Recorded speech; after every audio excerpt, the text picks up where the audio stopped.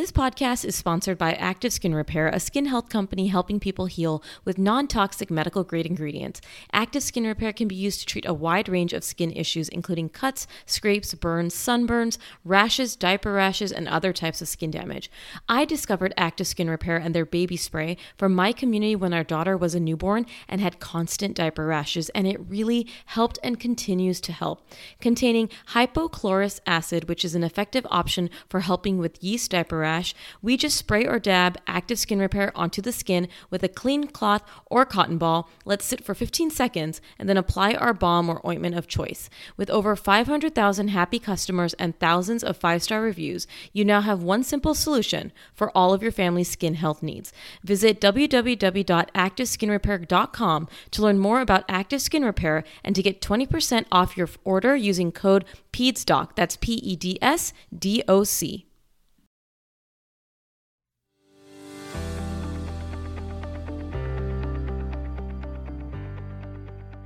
Hey everyone, welcome to the Peds Doc Talk podcast. I'm your host, Dr. Mona, where each week I hope to educate and inspire you in your journey through parenthood, with information on your most common concerns as a parent and interviews with fellow parents and experts in the field. My hope is you leave each week feeling more educated, confident, and empowered in the decisions you make for your child.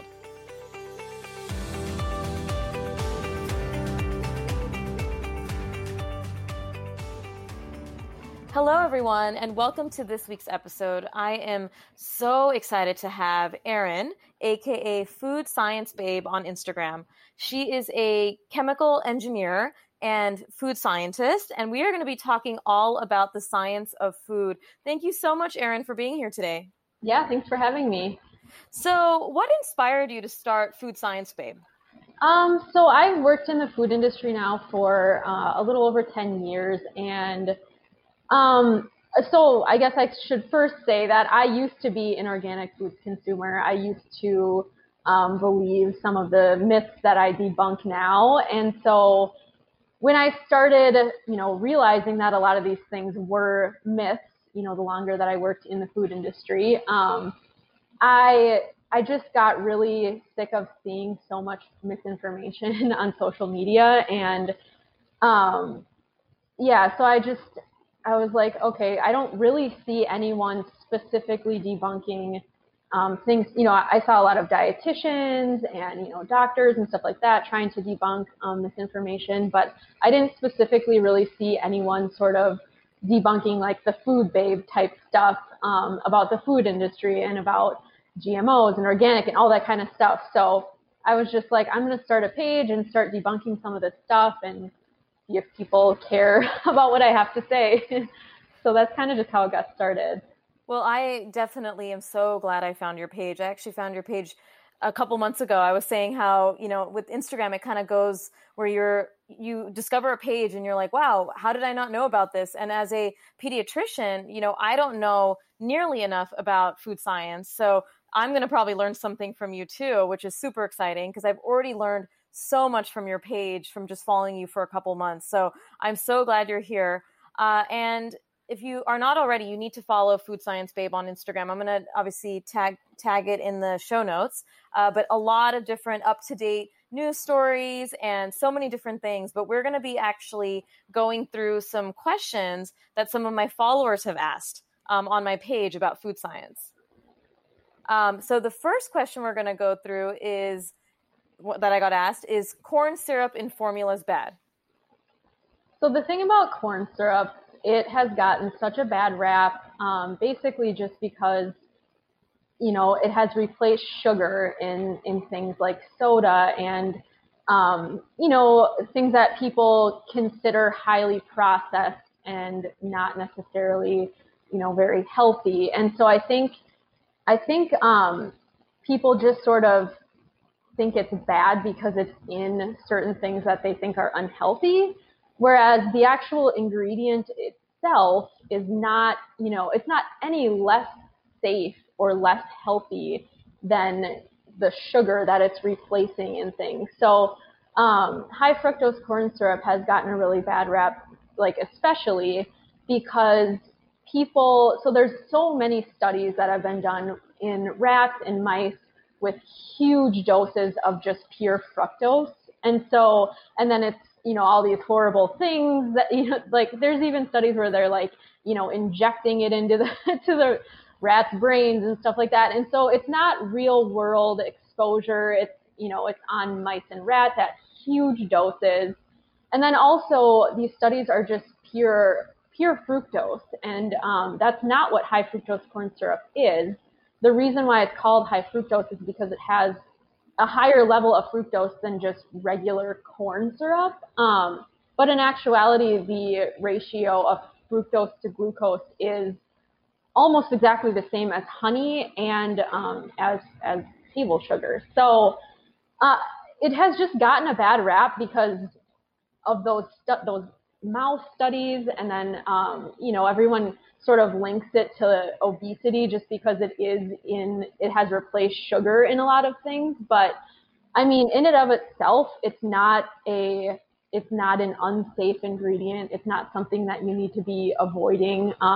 Essentially, it's just sometimes producers will replace sugar because it's lower cost, but it's not making the product any less safe or any less healthy. So that is one I see people like specifically try to avoid, but it really doesn't make sense. And a lot of times it does make the product, less expensive for those that can't afford something that is, marketing it as we use real sugar or something like that. I mean, corn syrup isn't less real or, less clean or any of those words that you hear. So I just think it got a bad rap. I don't really know. I think I do hear some people say like they specifically avoid it too, just because they say it's in a lot of processed food. So if they're avoiding it, they're avoiding like what they deem to be unhealthy. But I mean, I guess if that's your reasoning, fine. But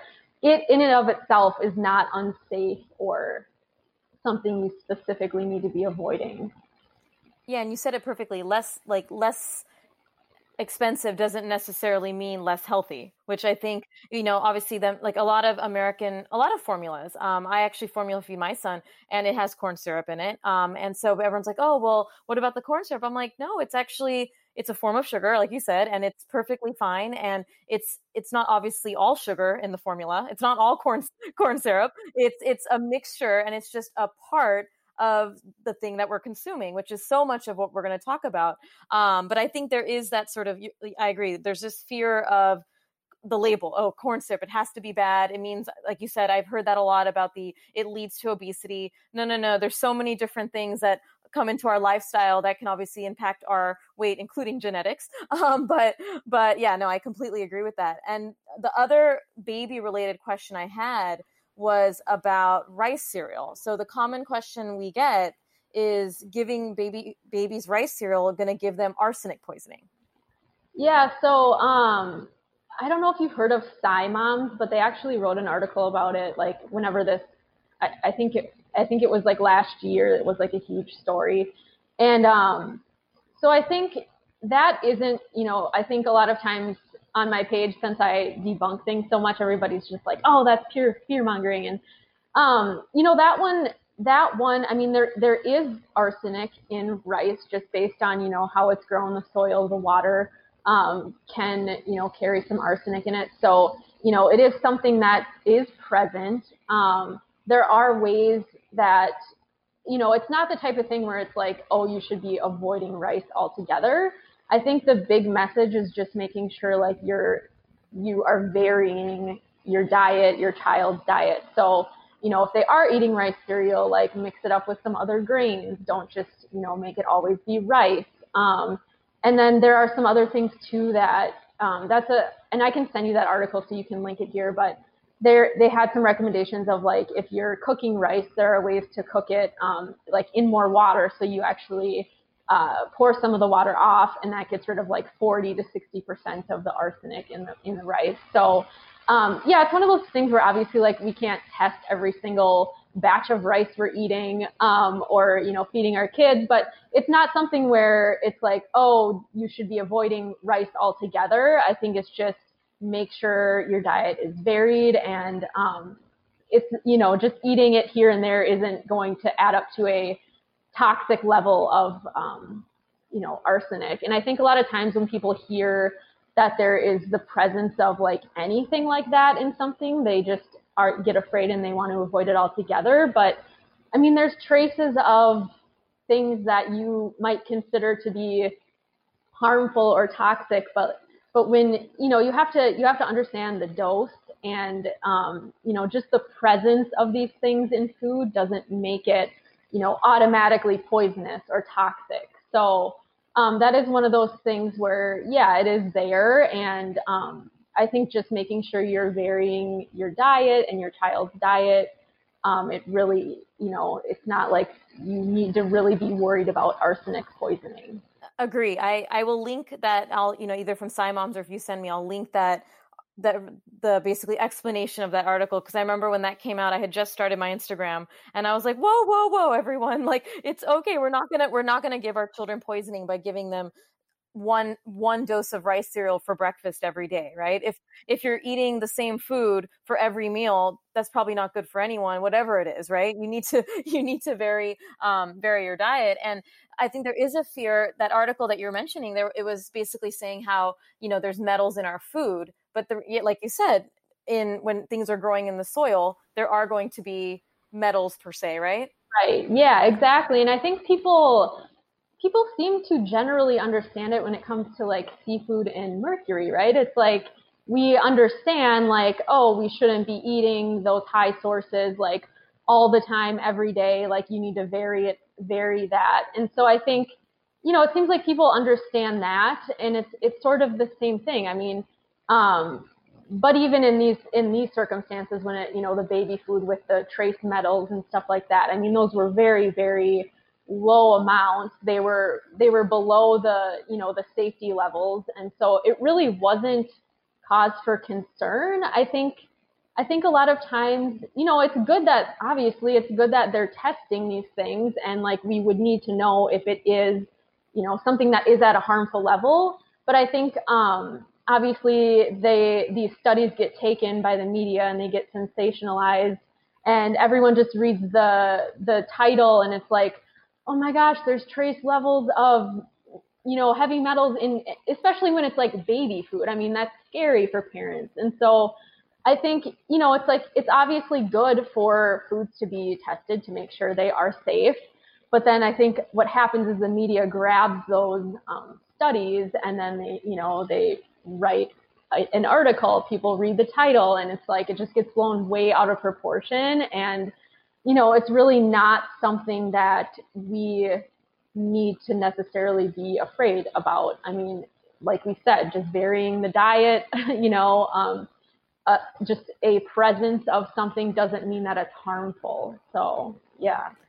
Well, there's two things that happen when the media, comes out with these headlines. One, a parent will look at it and be like, oh my gosh, I can't believe I was giving my child this baby food or whatever it is. And they go through this whole guilt spiral, and they're like, I'm a terrible mother, I'm a terrible father, whatever it is. And then the other thing is then people are shaming anyone else who buys those products when in reality they are very okay, and that's a huge problem in parenting, social media. And as a pediatrician who's also a mom, it's like, guys, it's actually, it's okay. Like everyone's doing things all right. You're not harming your children by buying, these certain foods or giving them, one dose of rice cereal and what we're talking about here.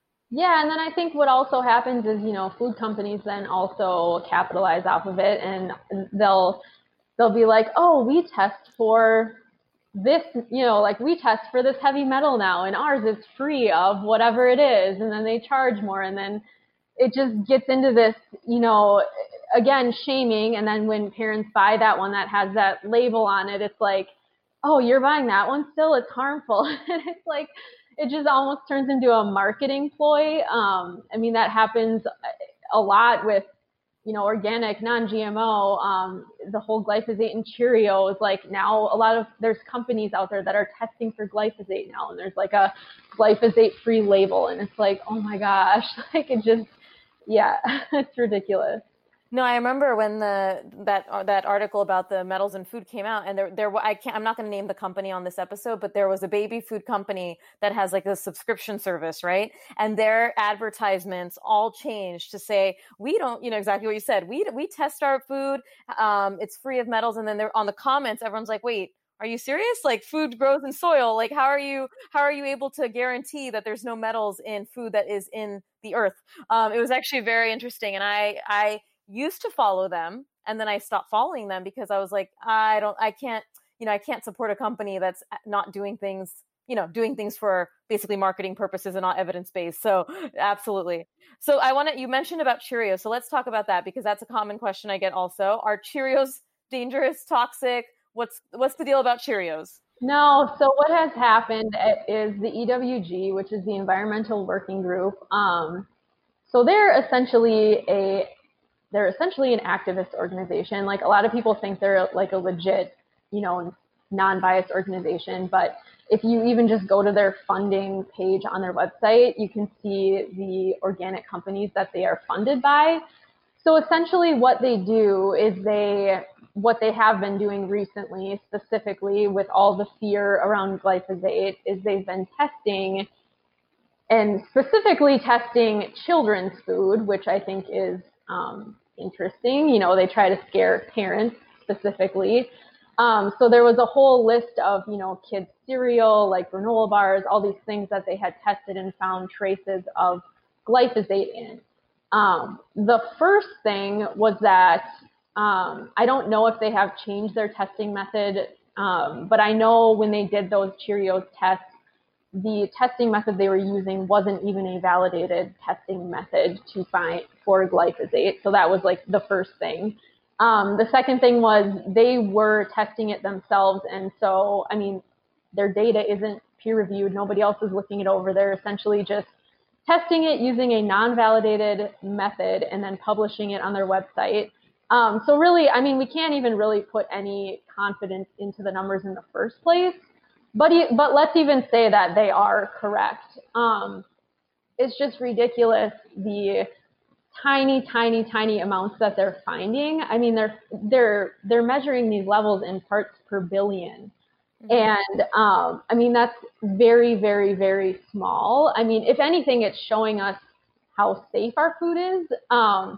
But yeah, so I've been doing, every time they come out with one of these reports, like, I do the calculations, and it's like, it was something like a 30-pound child would have to eat 600 bowls of Cheerios a day for an extended period of time to get to, a potentially unsafe level of glyphosate. And so, and I think it comes back to, what we were talking about, traces of something people think is scary. They think that it shouldn't have any, and if it has any, that it's unsafe. But we have to remember that literally every chemical has a toxic dose. And so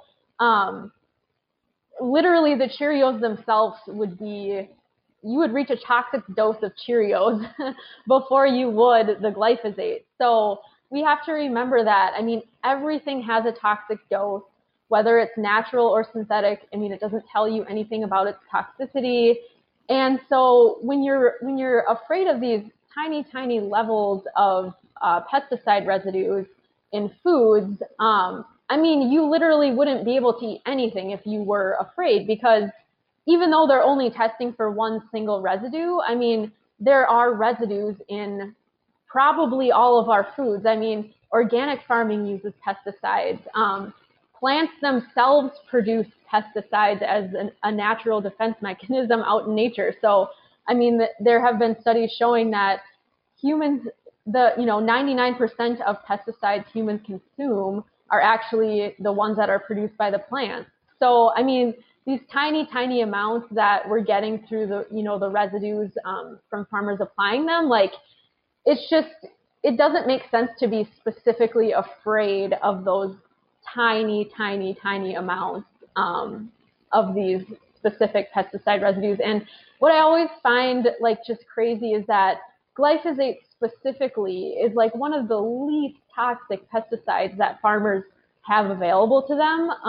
The acute toxicity is less than table salt. And so we're talking about something that, is one of the safest, most effective pesticides that farmers have. And I just think it's crazy when people are specifically like singling that one out, because like there are quite a few in both organic and conventional farming that are a lot more toxic. Not that any of the levels have to be, we have to fear, but it's just crazy that they're specifically targeting that one when it is one of the safest ones. So it really doesn't make any sense.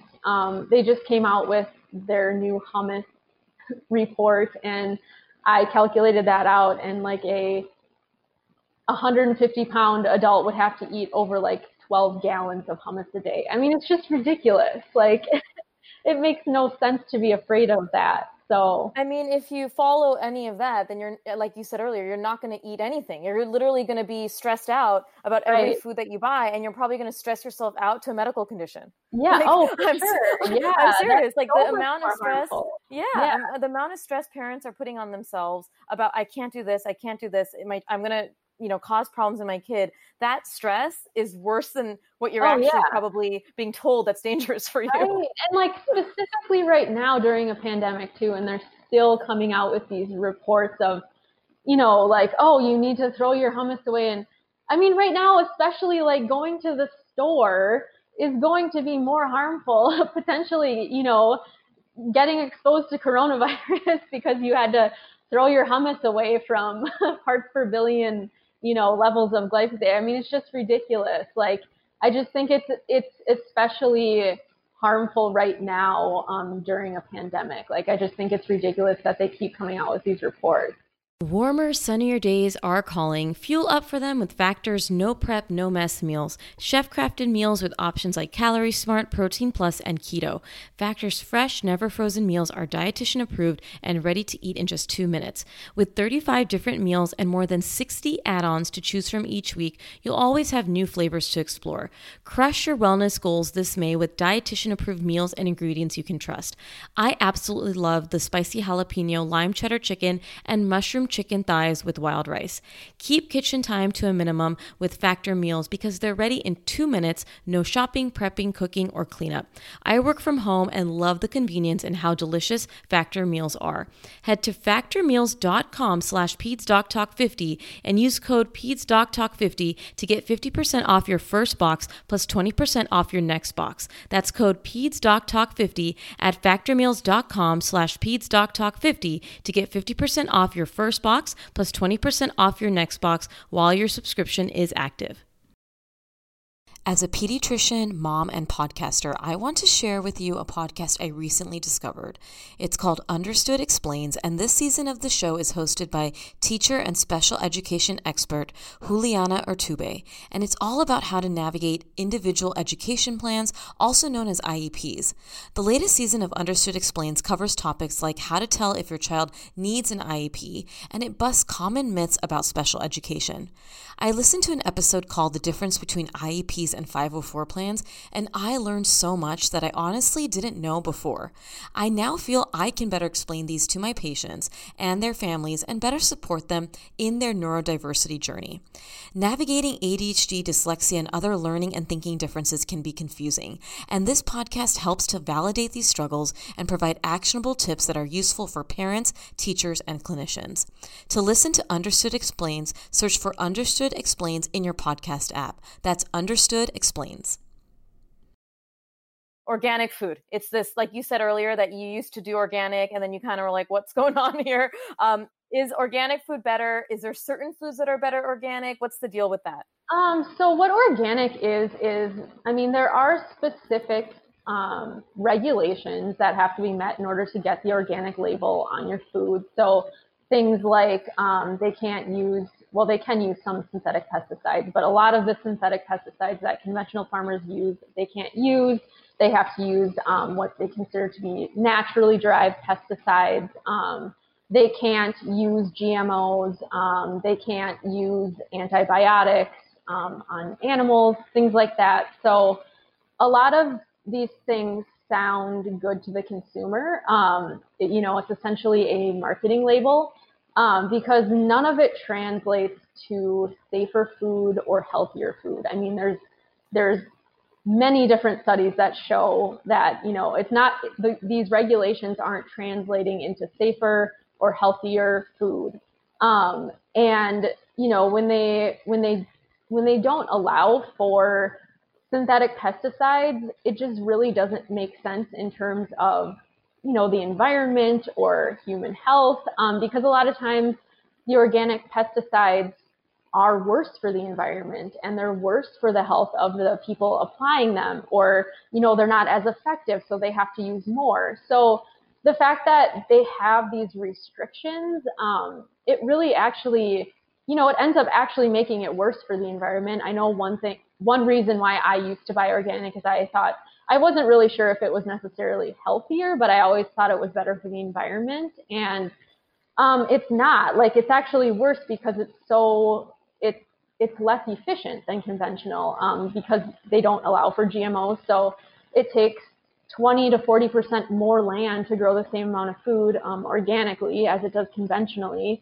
And so really these restrictions are kind of just used as marketing. They sound really good to the consumer because the consumer thinks natural is safer and better when it's not. The whole antibiotic thing is actually one reason why I won't buy organic meat or animal products, because just like humans, animals get sick and sometimes they require antibiotics. And so the fact that organic doesn't allow for that, they either have to try to use natural methods, which might not work as well, or if they end up having to administer antibiotics, those products from that animal can't be sold as organic. And so, there are situations where you're withholding antibiotics from a sick animal and it's, they need antibiotics sometimes. But again, it sounds good to the consumer because the consumer thinks,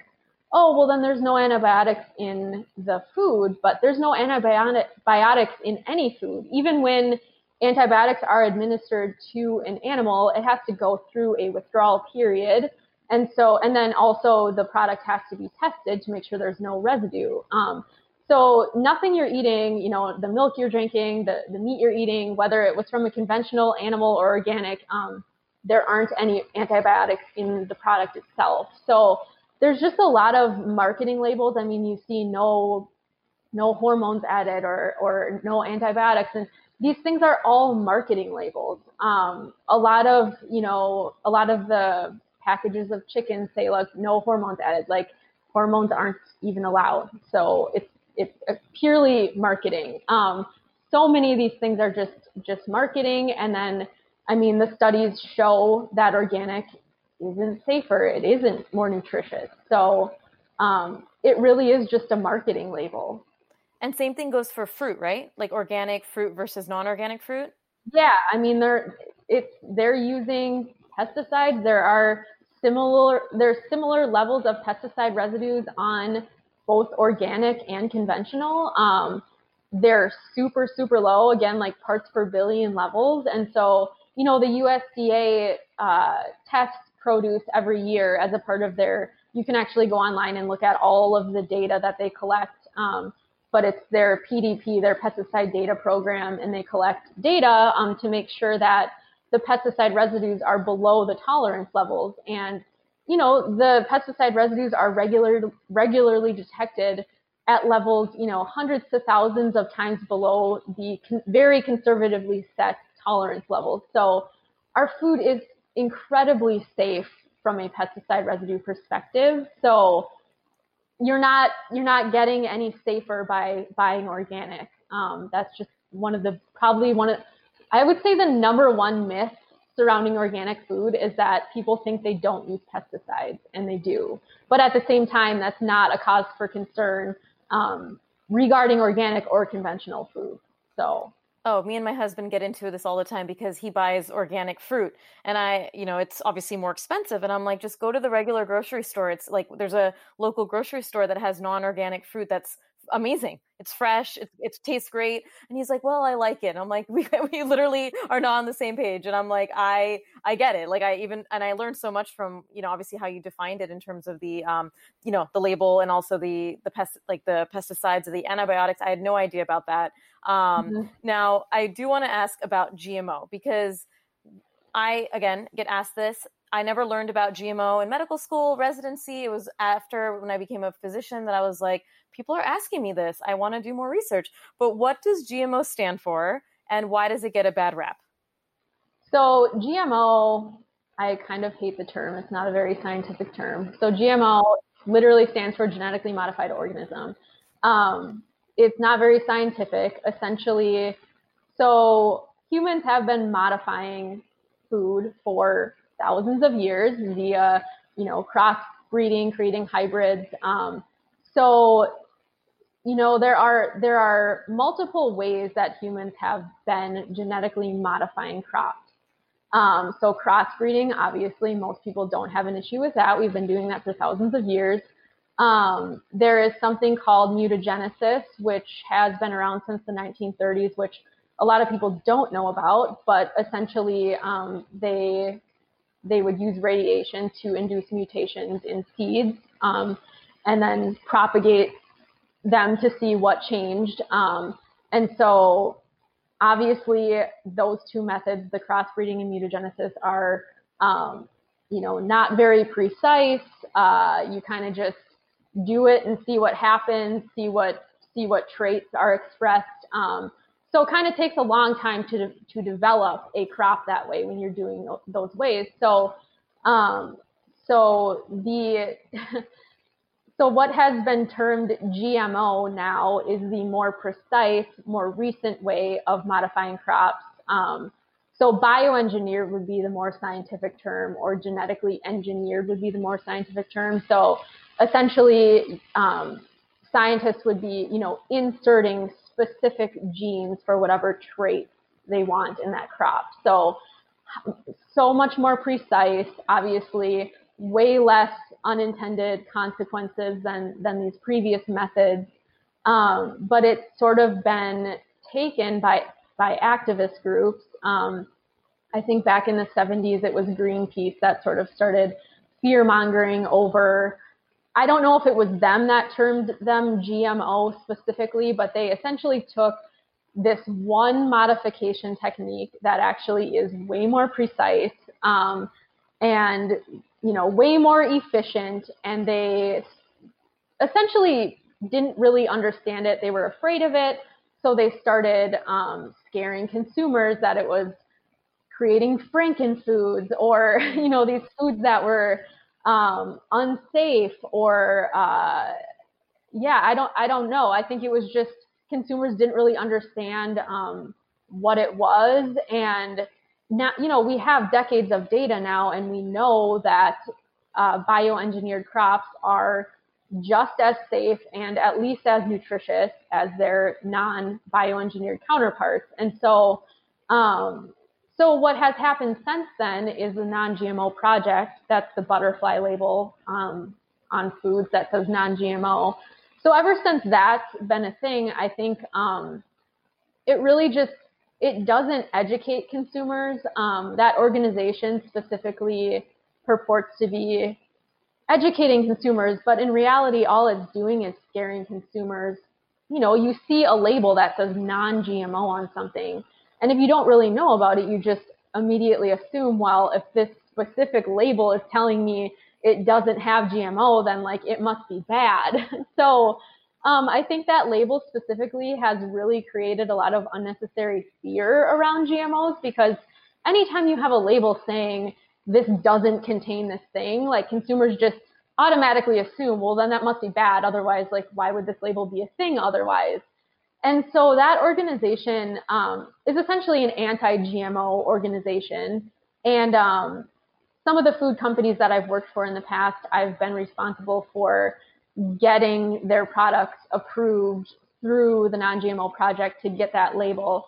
And it's just such an arbitrary label. It doesn't, it's like they're demonizing one modification technique When in reality, I mean, I think the thing that consumers have a hard time understanding too is that like the end product of these modification techniques is what is tested for safety.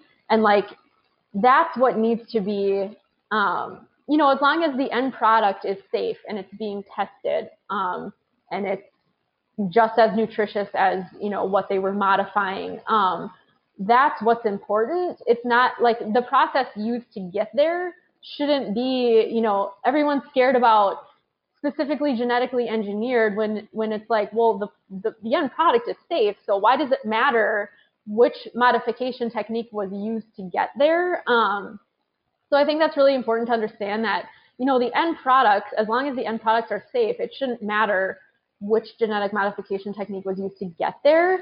But then also, it's just crazy to me that consumers are the most afraid of that technique because it is so highly regulated.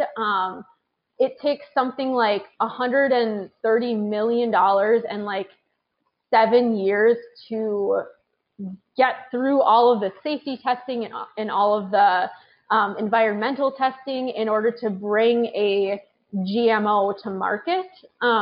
Whereas a crop created through these other modification techniques like are not regulated very much at all. And so it's just kind of crazy to me that the one that's the most precise, the most regulated is the one that consumers are the most afraid of. And I mean, there have been surveys and studies that have been done that have shown that the people that are the most afraid of GMOs really know the least about them. So I think it's just about not really understanding what they are, and then all those labels saying non-GMO, it makes consumers afraid of them. And then also that non-GMO label can be put on anything, whether it has a GMO counterpart or not. So, you know, you'll see it on things like orange juice, and there aren't even GMO oranges. So it's just, it's crazy, like, it just doesn't even make sense in a lot of cases. But even when it is on something that has, you know, a GMO counterpart, it still doesn't make sense because it's not telling you anything about the safety or the nutrition of the product. It's essentially just making consumers afraid of GMOs. So, and there are only 10 GMO crops approved in the US. And so I think that's another misconception. I think a lot of people think that if something doesn't have that non-GMO label, like it must be GMO, but that non-GMO label is voluntary. Companies pay that organization essentially for that label, and it's largely a marketing label. I mean, all of the companies that I worked at that use that label, it was a marketing decision. You know, it was never a decision around, oh, it makes it safer or healthier. You know, it was always, who's our target market? Okay, they'll pay more for this label. I mean, it's 100% a marketing label. It doesn't tell you anything helpful about the product. So, so yeah, I mean, the fear around GMOs just really is not evidence-based at all. And then what ends up happening is that a lot of, you know, developing countries that, you know, GMOs, there's something called golden rice that was developed for countries that are, a lot of the people are deficient in vitamin A. And so it was something that would increase the amount of vitamin A in rice. And the fear of GMOs and these activist organizations like are making it really hard for some of those countries to approve these things. And so it's just, you know, it's not something that's just, you know, it's like, oh, well, if I'm against it and it doesn't harm anyone. I mean, it is harmful specifically for countries that could really benefit from this technology, and they're not allowing it because they're afraid from, you know, what activist organizations say, or like, I mean, there's activist organizations that even go to these countries and destroy like whole plots of rice because they don't agree with it. So, it is really detrimental, the fear for developing countries. And then also, I mean, just it does allow for farming to be more efficient, so food costs to be lower. And so it really would be detrimental if it was something that, you know, wouldn't be allowed. So, yeah, there's really no evidence as to, behind the fear for GMOs. It's just sort of a marketing thing. Yeah, similar to the organic and whatnot. What about food coloring, like food dyes, food coloring? I think there was, I believe, like red dye or things like that. People were asking about the dangers, or is it dangerous? No, so there's a lot of specifically fear around red food coloring and ADHD and autism, and there is really no data to back any of that. So I know in Europe they have to have some sort of disclaimer every time they use specific colors, and it has something to do with it potentially exacerbating symptoms of children that have ADHD. But the study that was based on was essentially they gave kids, there were like 4 drinks. So there was a control, and then there were 3 different drinks with multiple different colors in them and a preservative. And then teachers and parents observed the children's behavior. And like, that's what that warning label is based off of. I mean, it was based off of literally like parents and teachers observing behavior.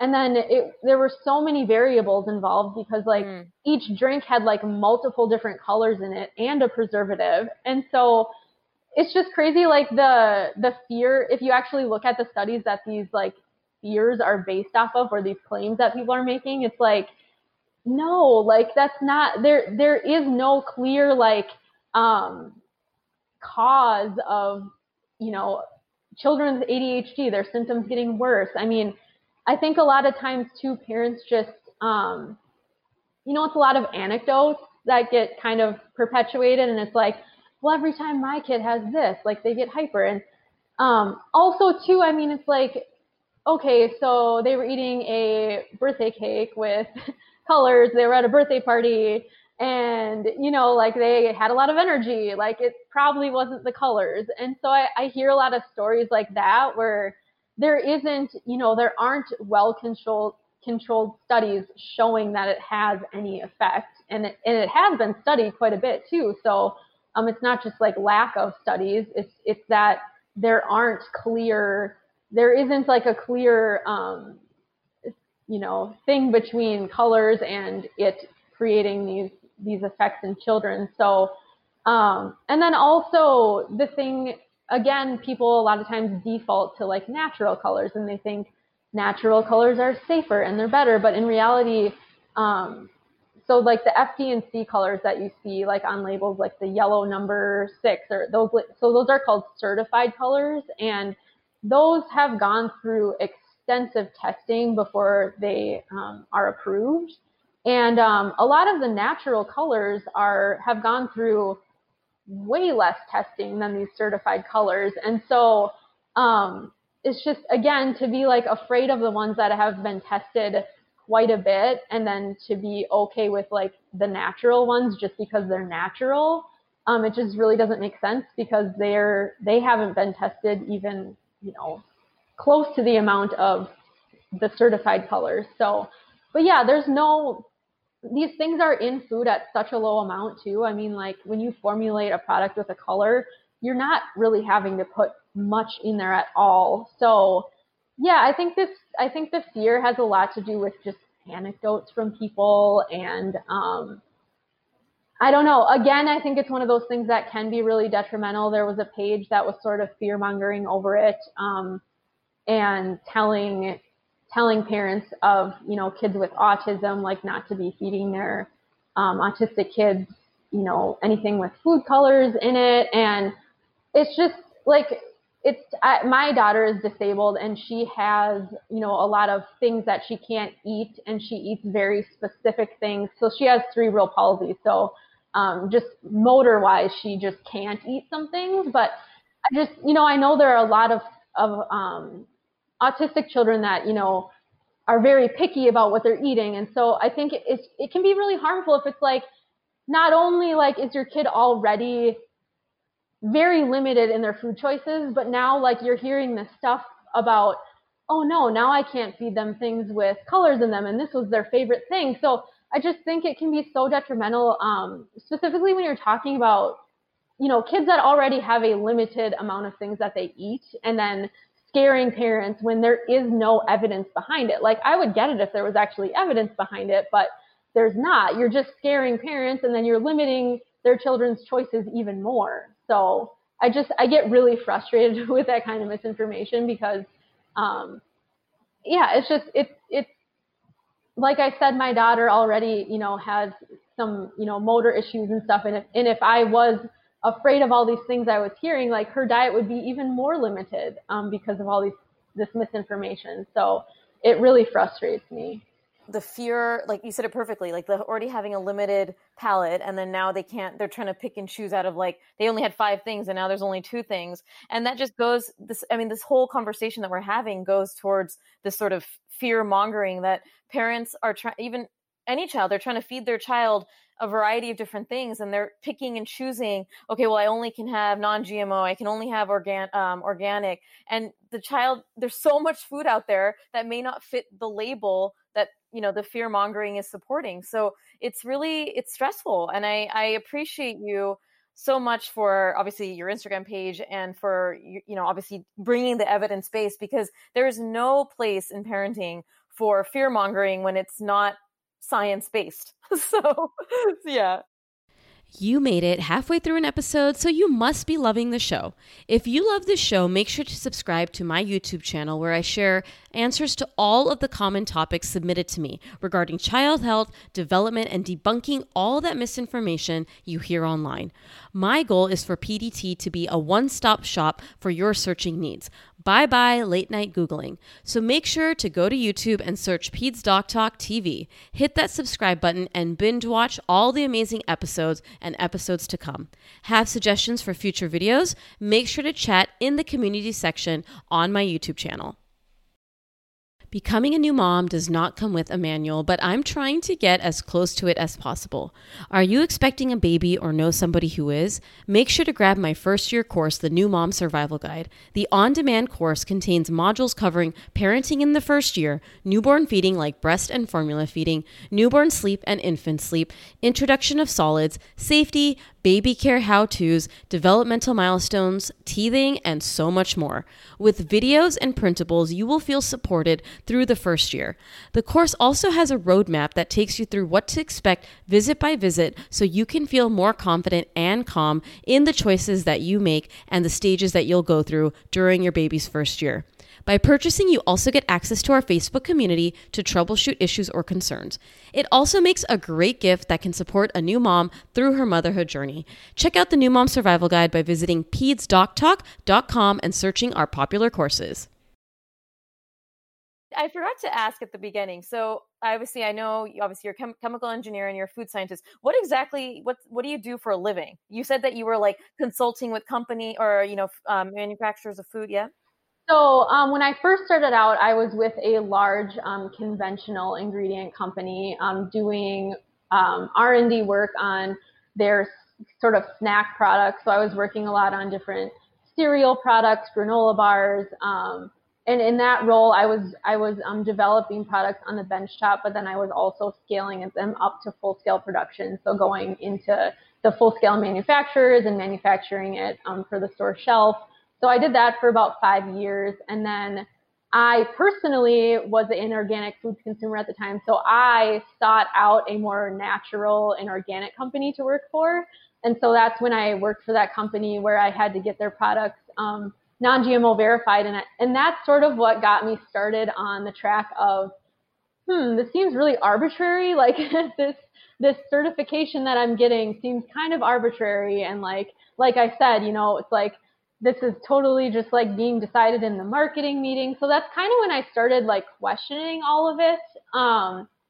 But I still just assumed organic was better, didn't really look into it. So I worked at that company for a couple years. And then I and then I had my daughter. And so she ended up having some disabilities. So I ended up staying home with her. So ever since then, I've been consulting I mostly stay home with her, and then I just work part-time now. So I'm consulting with small startup food companies. I mean, ironically, some of them do decide to get their products organic certified and non-GMO certified. You know, as a food scientist, I help develop products, and however they want to market them is how they market them. So sometimes it is kind of frustrating, you know, working on a product, and a lot of times, you know, especially like small food companies of people like just starting up, they also have false perceptions of organic. And so, you know, they're like, oh, we want this to be organic and we want this to be non-GMO. And it's like, do you actually even really, you know, understand what that means? And a lot of times they don't, but a lot of times they do. And it's like, well, yeah, but I know I can sell it for more. So it's just, it's marketing. That's all it is. You mentioned the EWG, so the Environmental Working Group, how they're basically advancing it in a way because they're supported by a lot of private companies, right? Yeah. So I want to talk a little bit about that. What do they get wrong in terms of their research? Is there anything that they get right? So I mean, I haven't looked into like some of the other things that they do as far as like environmental. I haven't really looked into that stuff. I've just looked into some of the stuff that they've done with food and then cosmetics. Just because some of the other science-based accounts I follow, they kind of do what I do, but more like in the skincare and cosmetic side of it.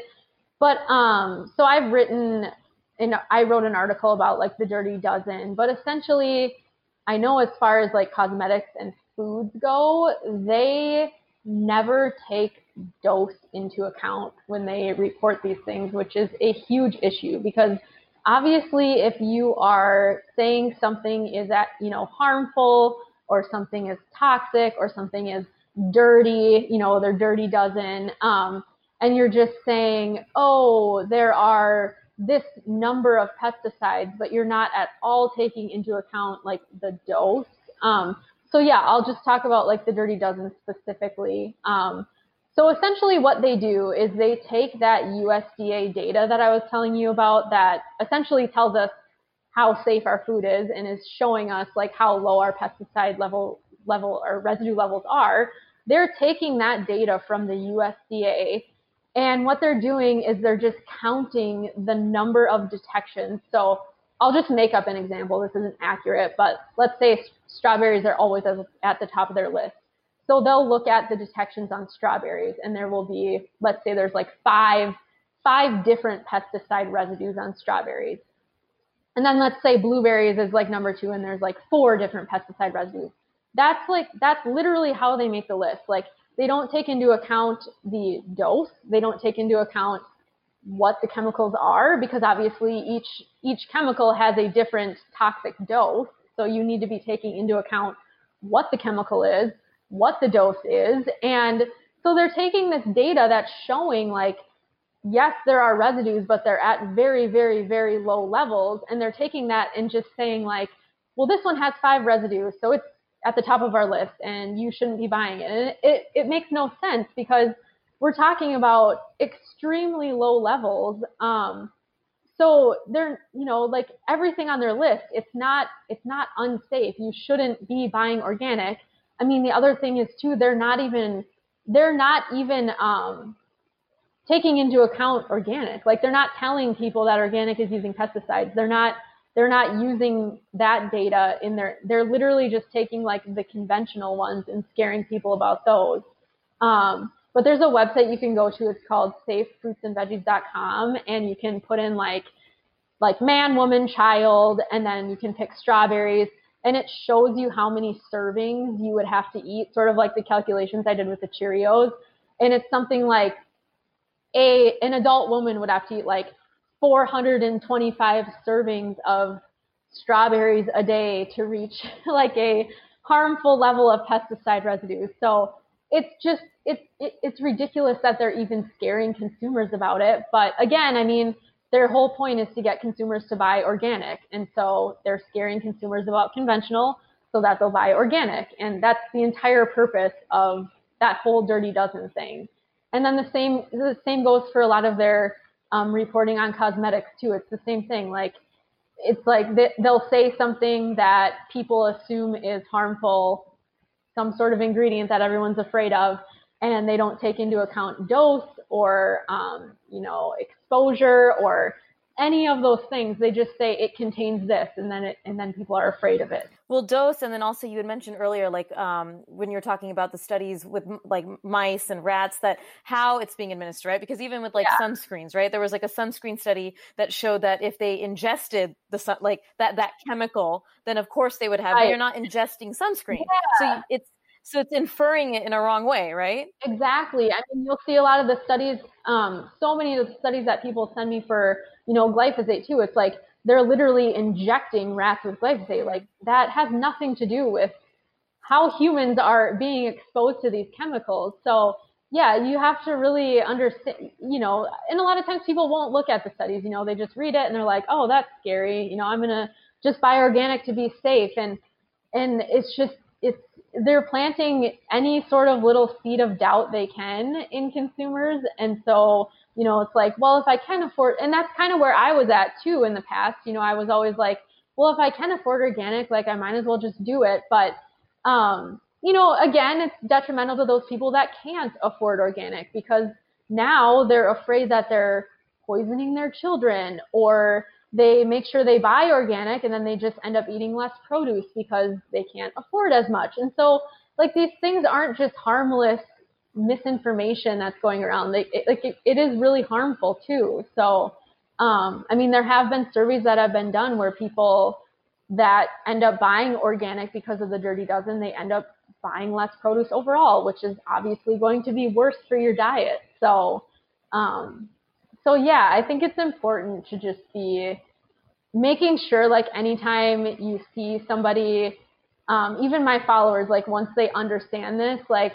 make sure you're like commenting whenever you see the Dirty Dozen, to make sure that it doesn't just keep getting perpetuated. I feel like the more, because a lot of people go into the comments and they read the comments, and it's like, if nobody's saying anything about it, like they're gonna just believe it. But if they see a bunch of people commenting and being like, hey, this isn't true, like you don't need to be afraid of it. So I think it's important to, like, once you do understand this, to like, if you see it, just comment on it too and say like, hey, this isn't necessarily evidence-based. Like I still see it like on dietitians still sometimes promote the Dirty Dozen. And a lot of times they just don't know. I'll comment and be like, hey, are you aware that like this isn't evidence-based? And, sometimes they don't receive the information very well, but, sometimes they're like, oh, I actually had no idea. So yeah, it's kind of crazy how like even dietitians still are promoting the Dirty Dozen. So yeah. Well, it's so easy for, like, for example, I went on the EWG website about a couple years ago, and the website is really nice, and you don't see any of the like the articles, the peer review, obviously they're not doing peer reviewed research, and it looks nice. It looks official. And then I started like searching the products I use, and I was like, wait, that makes no sense. This product is fine. I recommend it for my patients. And then I actually saw the funding, and my mind was blown. And then when I started following you was when I started to kind of obviously learn more. And I was like, yes, I thought I was the only one. Because like you said, even besides dietitians, even there are some physicians that talk about EWG as this sort of, platform of, hey, this is how you can find the best products for your family. Yeah. And it's not the case. Is right. the Think Dirty app, that is not related to EWG, right? That's separate? Gosh, I always forget. I don't know. I think EWG does have, I can't keep the app straight, but I've asked a few of those other science-based accounts that do sort of more of the skincare, like that kind of side of it. And I've asked, because every time I talk about Think Dirty or the EWG, everybody's like, well, what is a good app? And so I've asked some of these other accounts, and they're like, there really isn't one. There isn't a good science-based app. So I think it is important to make sure you are following, science-based accounts. And, I think once you kind of start understanding, like, if they're trying to scare you about a specific ingredient or chemical, and they're literally not telling you dose ever in the entire conversation, I mean, it's like, that's a huge red flag. Or if you click on the study and, it's like, oh, the sample size was like 5 people, or it was in rats or it was in mice. I mean, like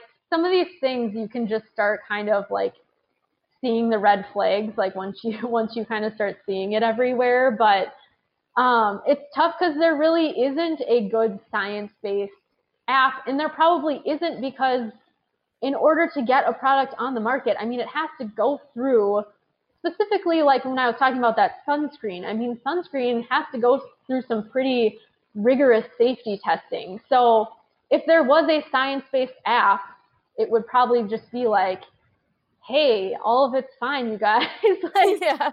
So yeah, probably because if wouldn't be very helpful. right, because if it's on the market, we regulated it, right? Right. And do you think, I mean, kind of going on that topic, do you think that there is good regulation in the United States for food? Like, and I want to clarify the FDA versus the USDA. They're both. I actually didn't know the difference and what they do different. So the USDA is more involved in like approving like animal products, like milk, dairy, doing all the grading for all those kinds of things. And then FDA, which I've been in the food industry, I typically work like in snack products and stuff like that. So the regulations that those products fall under are all like FDA regulations. All of the nutrition panels, all of that kind of stuff falls under FDA regulations. So, and then obviously the USDA is the organic, USDA certified organic. So that label comes from the USDA. So yeah, I mean, that's the other thing too. I think a lot of people think like anything can just be developed and like put on the market. And it's like, no, these things have to go, like new ingredients, like novel ingredients, like they have to go through safety testing. And they're, we're not just able to like come up with something new and just put it on the market and see what happens. Like I think a lot of people think like these things aren't being tested before they go to the market. And, I mean, they are. So yeah, I don't think there's really anything that consumers like specifically have to be afraid about, other than, if there's a recall on lettuce that was contaminated, like, yes, I think these things that people are afraid of are, I think what's happening is like our food is so safe that like these tiny, tiny things that, the EWG and groups like that are bringing up just get blown way so out of proportion, because it's like our food is so safe, we rarely have to worry about anything other than like, recalls of Listeria or E. coli, things like that. Obviously we have to be worried about, but I almost feel like it's like our food's so safe that like we're just taking these tiny, tiny things and just blowing them like way out of proportion. It's just like our food's so safe, like we don't need to be worrying about these little things. And yeah, I mean, it's funny because I'm now a mom. So before I became a mother, right, as just a pediatrician, I obviously was like, yeah, this is fine. And then now with being a mother, I'm on, mommy groups or things like that. And I'm hearing all the parent, like, oh, well, that's not safe. And I'm like, wait, is it? No. Am I in this bizarro alternate world where am I wrong? Like I actually was thinking for a long time, and I'm like, no. So I started obviously thinking about what I know and what I've learned. And I was like, no, this has actually become this middle class, upper class sort of way of looking at things, like almost like a curse that if you have higher education, you're seeking out all this information that's not evidence-based. Right. Like it's kind of like the anti-vax movement. Like the anti-vax movement is highly for the most part, a lot of highly educated people. And it's like, what went wrong that we should, if we're educated, we should understand science. Right. I know. And it's just, it's frustrating because it is disproportionately impacting the people that, can't afford these things. And it's like, well, yeah, if you can afford it and like you're afraid and it's like, okay, whatever, I'll just buy organic, like no big deal. It's not necessarily impacting you negatively. It's when that shaming and that misinformation impacts the people that can't afford it. And then they're like, just the messaging of like, oh, well, if you can't afford it, then you just can't be eating healthy. And it's just like even fear mongering around like canned and frozen and all that kind of stuff. It's just ridiculous, because then, people that might not be able to afford fresh and organic, they feel like they can't be as healthy. And it's just like, it's not true. And and again, like the whole stress over worrying about like, am I poisoning my kids? Like, You know, it's just, that's going to be way more detrimental for your health than buying conventional and buying frozen, buying canned, you know, all that kind of stuff. So it's just so unfortunate. I mean, I think if you want to buy organic and you like it, you know, you like it for some reason, like, that's fine. You know, I think a lot of my information, a lot of times, you know, people will ask me like, why are you so against organic? And it's like, I'm not against it. Like, if you like that, if you have an organic farm that's near you and you enjoy it and you want to support them, like, that's fine. It's when you get into the shaming of it and it's like acting like it's superior and saying, well, that's poison, that's toxic. Like, that's the issue. Like, if you want to buy organic and you like it, great, go for it. Like, it's the issue is around the fear mongering and shaming people, like, if they're not eating that way, because it's not evidence based. Like, it's, you know, so yeah. And I've seen you do that on your page, and I get it, because some people who are so on the other realm will be like, well, you're not understanding where we're coming from. Like, you know, you actually do. And you've actually posted like, please donate that food to someone who needs it. Like, don't just throw out your hummus. Don't just throw out your sunscreen. I know with the whole sunscreen thing that happened, like, just don't throw it out, because it's okay to use. And that's just good food or good products down the drain. Right. Because of fear. Exactly. Yeah. It's so frustrating. It's like, okay, so you know, it's like, that's, if that's your choice to like not use it and you want to go to the store and buy something different, like, that's fine. Like, if you have the opportunity to do that, like, sure, go ahead. But at the same time, like, yeah, go donate it. It's fine. Somebody else could use that product. Like, it's not unsafe. But yeah, I think and that one was specifically ridiculous because it was based off of one single anecdote, like literally one person. And it was just like, oh my gosh. Yeah, anecdotal, and I'm sure people listening understand the difference, but anecdotal basically means a story that someone thinks that, hey, this happened, so it must have caused this outcome, when obviously that's not always the case. It could have just been a one situation thing. And that's super dangerous. I agree, because that happens a lot in pediatrics with various things, and usually something with a chemical involved, which, like you said, the dose makes the poison, not the actual chemical that is in everything, pretty much. Erin, I could talk to you forever about this stuff. I'm just so grateful for you and your page, and obviously bringing all the evidence-based information to social media. What would be a final message you have for parents listening? I think just don't be afraid of your food. Like, I think specifically parents of young children, like, I didn't even realize until I became a mom that, like, we are specifically targeted with these things. Like, you know, it's not a coincidence that the EWG is specifically testing kids' foods. Like, they're, you know, it's like this is being targeted specifically towards parents of young children, because obviously if anything is being called toxic, you know, we're going to be afraid and we're not going to buy it. So I think just making sure, like, you understand, like, the red flags involved, and, like, just, you know, stop being afraid of safe and healthy foods, because the stress is going to be way worse than, you know, buying the conventional and understanding that it is safe. So. Oh, yes. And I mean, I know you're obviously a mother and professional on social media. So am I. And the amount of DMs I get or comments like, hey, you do this and you're doing that. I'm like, yeah, I'm doing this because I know it's safe. I know how to do things safely. And it's so interesting to me, this culture of modern parenting. And, you know, if I were to talk to my parents about this, they're like, yeah, we gave you all this stuff and you turned out fine. Exactly. Like, I think you probably drank red fruit, like, you know, red punch, like every day, and you turned out fine. So, I mean, it's totally, like you said so many times in this episode, you said, like, it's a combination of various foods, right? You're not going to give rice cereal every time, like every meal. You're not going to, you're doing everything in moderation. And that's what life is, and including with our food.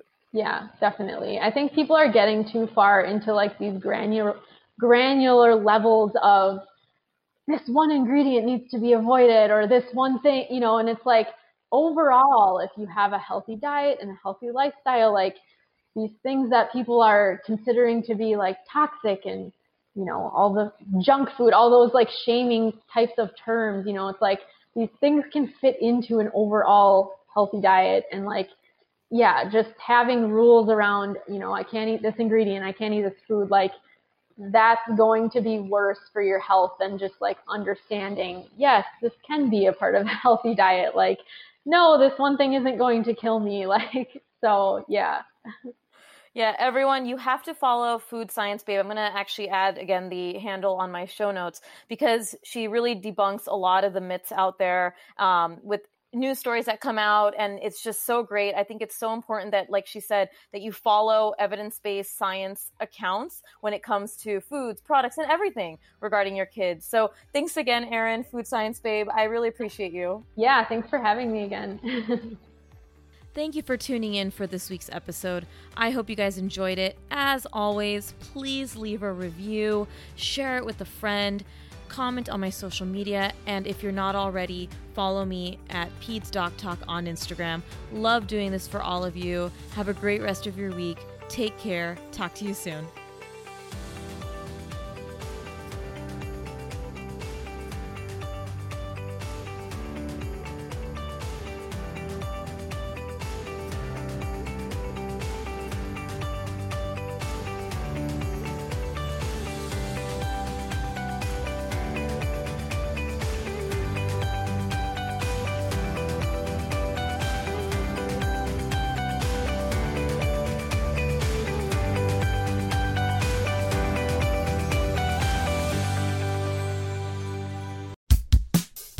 Everybody, it's us, Blair and Molly, your old pals from Toddler Purgatory.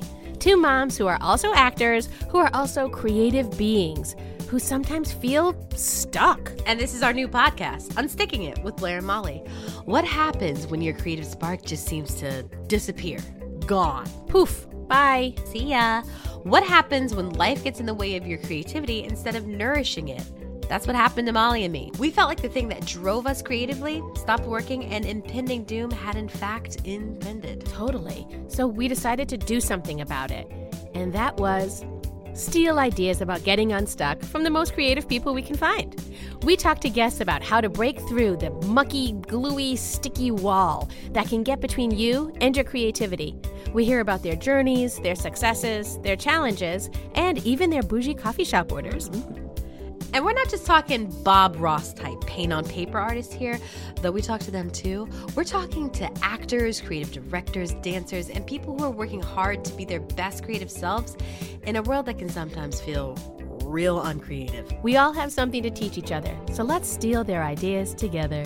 Join us, won't you, as we deep dive into how to unstick ourselves from the life gunk that can get in the way of our creative freedom. Pandemics, school calendars, world events, lack of sleep. Oh, get out of their life gunk. And let's get back to your best creative self. Subscribe to Unsticking It with Blair and Molly. You're not going to want to miss an episode. Unsticking It with Blair and Molly, because sometimes life sucks. Unsticking